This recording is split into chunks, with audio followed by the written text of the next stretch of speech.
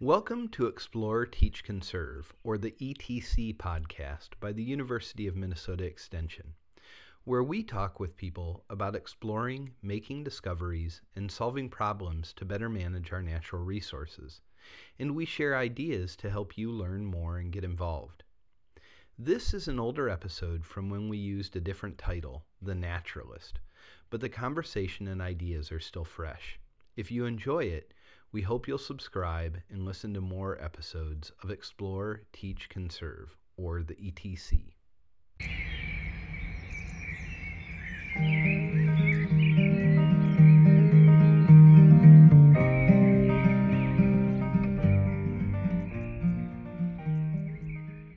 Welcome to the revitalized podcast, The Naturalist, by the University of Minnesota Extension. I'm Nate Meyer, your host today, and we're going to be talking with Ellen Candler from the University of Minnesota about her work with the Awful Wildlife Watching Project. Stay tuned until the end of the episode when I'll share some information about where to learn more about and get involved with her project. So, this is a podcast about new discoveries and solving problems to better manage our natural resources.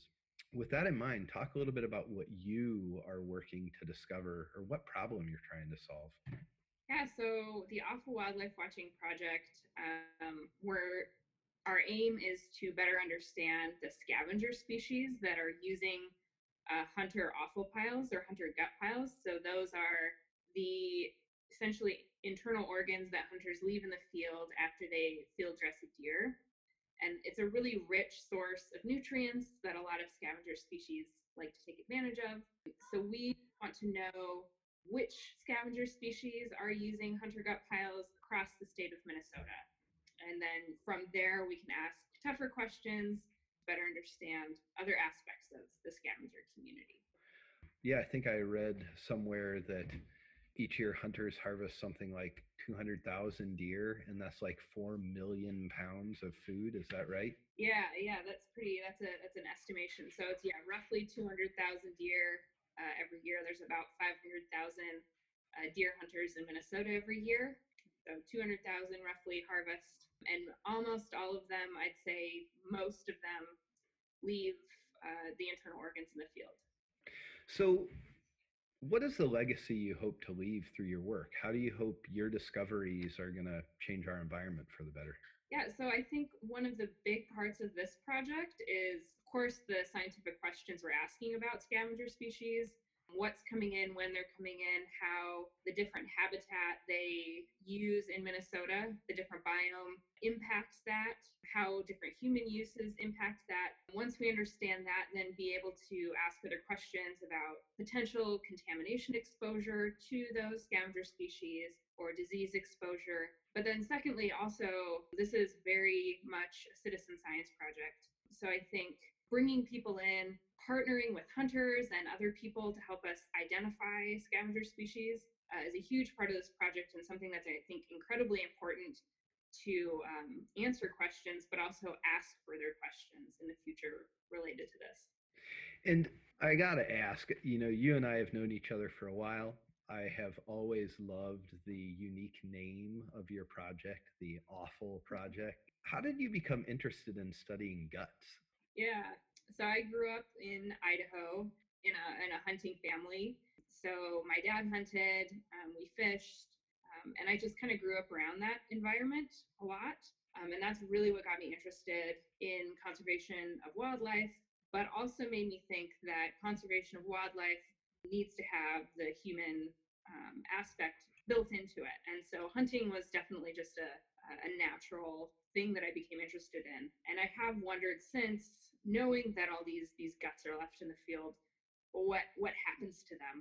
I think any hunter would tell you that they field dress their deer and there's an eagle or crows or ravens just sitting above them waiting for them to leave. So everyone knows, all the hunters know that they're used, but we don't have a great idea of what that picture looks like. That's awesome. I think you are familiar with our work in extension to use citizen science projects like your own as not only a way for our volunteers to get involved in service, but also to help young people stimulate their own scientific questions and then follow that science inquiry process. And we always start with I wonder, right? So we go out on walks and there are these moments where you wonder. So I enjoy that you describe that I wonder moment.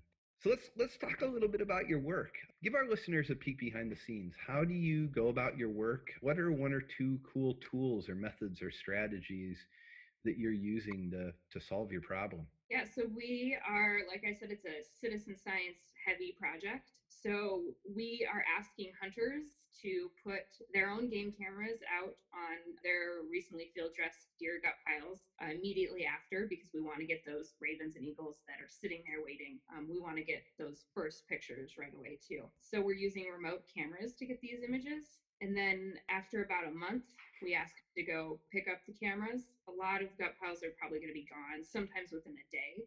But the month allows us to be consistent across the state, across different kinds of gut piles, and get a better picture over that whole time. So then we collect all the images from the hunters, and then those images are being put up on a Zooniverse platform, so that other citizen scientists around the world have access to help us ID the scavengers that are coming in, and that's been super helpful. So the remote cameras that you use, are these the cameras I can pick up at Fleet Farm or? Yeah, there's a huge variety, and I've had people ask me what camera they should buy. I don't have a specific brand or a specific type. Whatever works best for you is great. But yeah, there's Fleet Farm.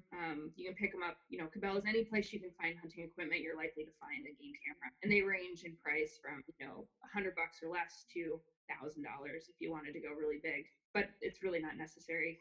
So science isn't always pretty. It's not always fun. What makes your work tough? I think, like I said, I grew up in this hunting culture. So I think trying to eloquently and sensitively express my research in a way that doesn't put people off by it, but also respects people's fears or distastes in hunting. So, kind of pairing here's the benefit that this resource may have that we're trying to understand that hunters are providing, but also that there may be some risks that we might come across and understand. So I think trying to explain that there are a lot of positives and negatives that we might find in this, and that we don't have an agenda. We're not out to ban anything. We're not out to hurt anybody. We're just curious. Talk a little bit about what the rewarding moments are like.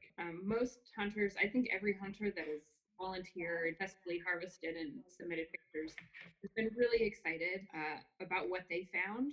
Some say, we're so happy you're studying this, and we've been curious about this. We're excited that scientists are now excited and interested in this too. We also know that science and natural resources management never goes quite as planned. So how has a failure or changes in plan been a part of your work? I think one of the biggest hurdles, and we're learning as we go, is how to relay procedure to a lot of people. We want to make it really simple, but we want to make it also consistent. A lot of these cameras take hundreds, sometimes thousands of pictures. So asking somebody to explain how to upload those images to a shared folder is kind of hard. And then maybe sometimes asking them to use, a lot of their time. That takes a lot of time to upload some of that stuff. So it's another ask. So trying to simplify those procedures and make them easy to understand, making sure they know how to set the camera. It seems really intuitive, but a lot of times, and I have done it and still do it, set the camera a little high and you're not actually looking at what you want to look at.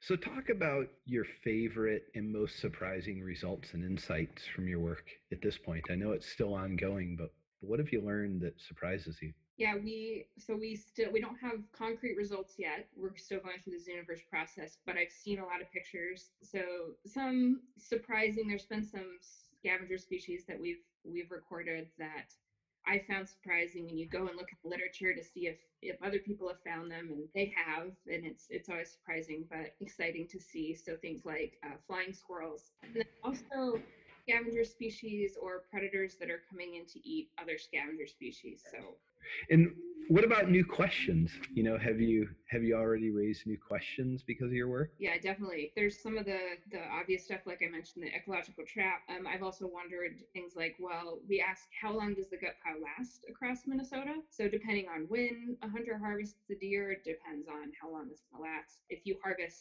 a muzzleloader hunter and you harvest in December and it freezes and snows and it's covered, that might last into the spring and be available to scavengers then. If you are a bow hunter and you harvest in September, that gut pile might only last a day. Understanding how long gut pile lasts, different behaviors at a gut pile, video would be really good to get. So, our volunteers and our listeners love to learn more about and help with environmental stewardship. So, what is one thing you suggest they can do to help with your efforts? Yeah, absolutely. So if you're a hunter, we would love to have your support in the fall. We'll continue this in the fall and hopefully for a couple more years. If you have a camera, excellent. We have a few right now that we could possibly lend out. If you're interested, email me. We do what we have, get you set up, get you ready. If you're not a hunter, but you're really interested in helping, you're welcome to log on to our Zooniverse project page and help ID scavenger species. We have a talk section in there. If you've done Zooniverse, you're familiar with that, so you can ask me questions in there. If you see things in pictures that you're unsure about, ask about that. And the big last question, I totally ripped this one off at Tim Ferriss, so I'm gonna just be blunt about that, but I love it. If you could have a gigantic billboard somewhere where millions or billions would read it, what would it say and why? Oh, that's a really hard question. Right now, I think in this kind of time that we're all in, it's kind of we're all really frustrated, and I think being outside has given a lot of people their sanity back, maybe. So I think something related to that, and something related to be kind to your world. Be kind to your world and people, because hunters and other environmentalists may not seemingly get along, but I think if you dive in, you have a lot of the same goals, a lot of the same values, so just talk. Perfect. Anything else you want to share about your project or your work or your journey into conservation science? The only other thing I would maybe say, if you're a young person looking at getting into the field, or if you're interested in volunteering or interacting with scientists anyway, I'd say don't be shy about asking us questions, or ask if have we thought of this, because I think that's what's really exciting about citizen science is we're really knowledgeable about what we're doing, and sometimes we get kind of a tunnel vision and we're focused, and maybe we don't see the other really cool questions that could come out of our research. So don't be shy to ask if we've thought about something, and we'll be happy to talk about it if we have. And if not, we're happy that you brought it up, so we can maybe ask more questions about that.